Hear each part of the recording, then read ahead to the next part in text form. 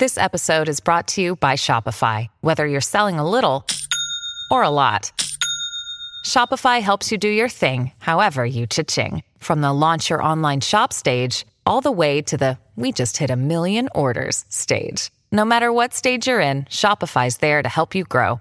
Sign up for a $1 per month trial period at shopify.com/special offer, all lowercase. That's shopify.com/special offer. His name is Yaroslav Hunka. He's a Ukrainian hero, a Canadian hero, and we thank him for all his service. Cringe. Ugh. Yaroslav Hunka, no hero. Here's a guy who voluntarily signed up to the 14 Waffen Grenadier Division. This is an elite Nazi corps that pledged its loyalty to Hitler. Got its personal marching orders from the chief architect of the Holocaust, Heinrich Himmler. And Hunka describes it as the best time of his life being in this unit. So in this period of history, we're talking about a time when Jews are being turned away, and yet we're welcoming in thousands of war criminals who would go on to kill the Jews we turned away, and millions of others. And so imagine being a survivor of that terror and then witnessing one of the monsters being hailed a hero. I mean, imagine that. That is what happened with my next guest. Eva Meisel is her name, and she is one of the last few remaining survivors. She lost aunts and uncles, grandparents to the Nazis, but ended up surviving labor camps and the horrors with her mom and dad, and able to come here to Canada on fake papers. We spoke with her just a little bit earlier about what it has been like over the last few days, but what she wants the takeaway to be, and this is that conversation. I want to know your feelings about what you have been hearing the last few days and what it is like to know that our country honored someone who killed so many of your family and Jews. I tell you honestly, I was shocked when I first heard about that. But at the same time, this morning when I heard that the man actually stepped down, the one who should have checked this person's background, and he stepped down now finally, I like that idea, because you have no idea, and I don't, nobody does, how many people are living in Canada free and living a beautiful life after what they have done during the war. For those who don't seem to remember, and I think this week has been a reminder that we are forgetting our history and now being reminded of a very shameful past, what do you want people to remember now that they might be paying attention? I think they should be, before they honor them, they should be checked on their background. And also, I think we should keep on going as long as we can, speaking to people and educating them about what was going on during the war and what people are capable of doing. Both my husband and I have seen that actually the horrors of the Holocaust. And since we are living in Canada in a free, beautiful country, much of our time is we were spending with school and community groups so that the future generations understand these atrocities and never allow them to be repeated.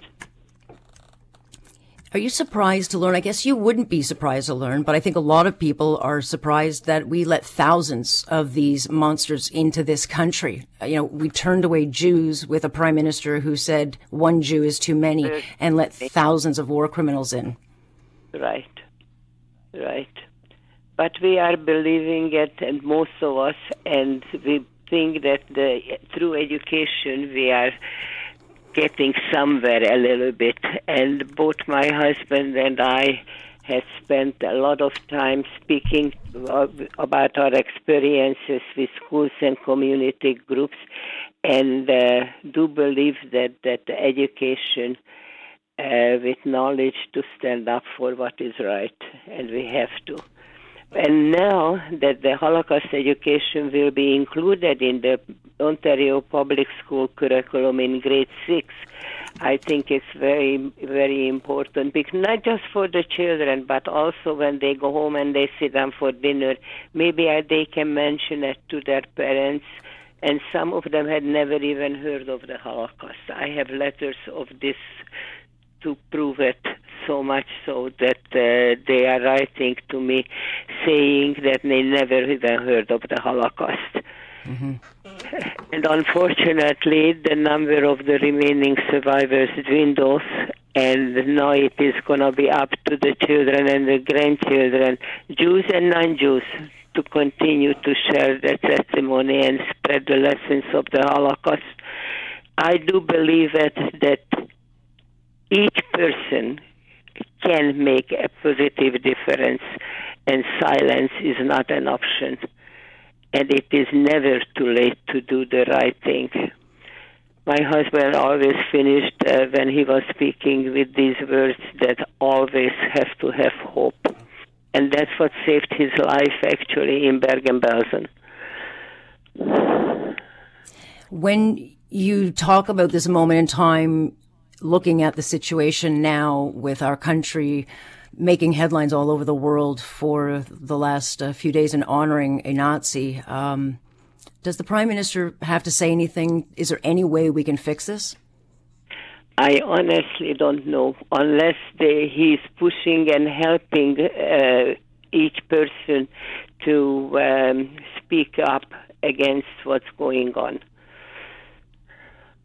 That's the only way out, and let us speak to more and more people and mention it to them what has happened and tell them.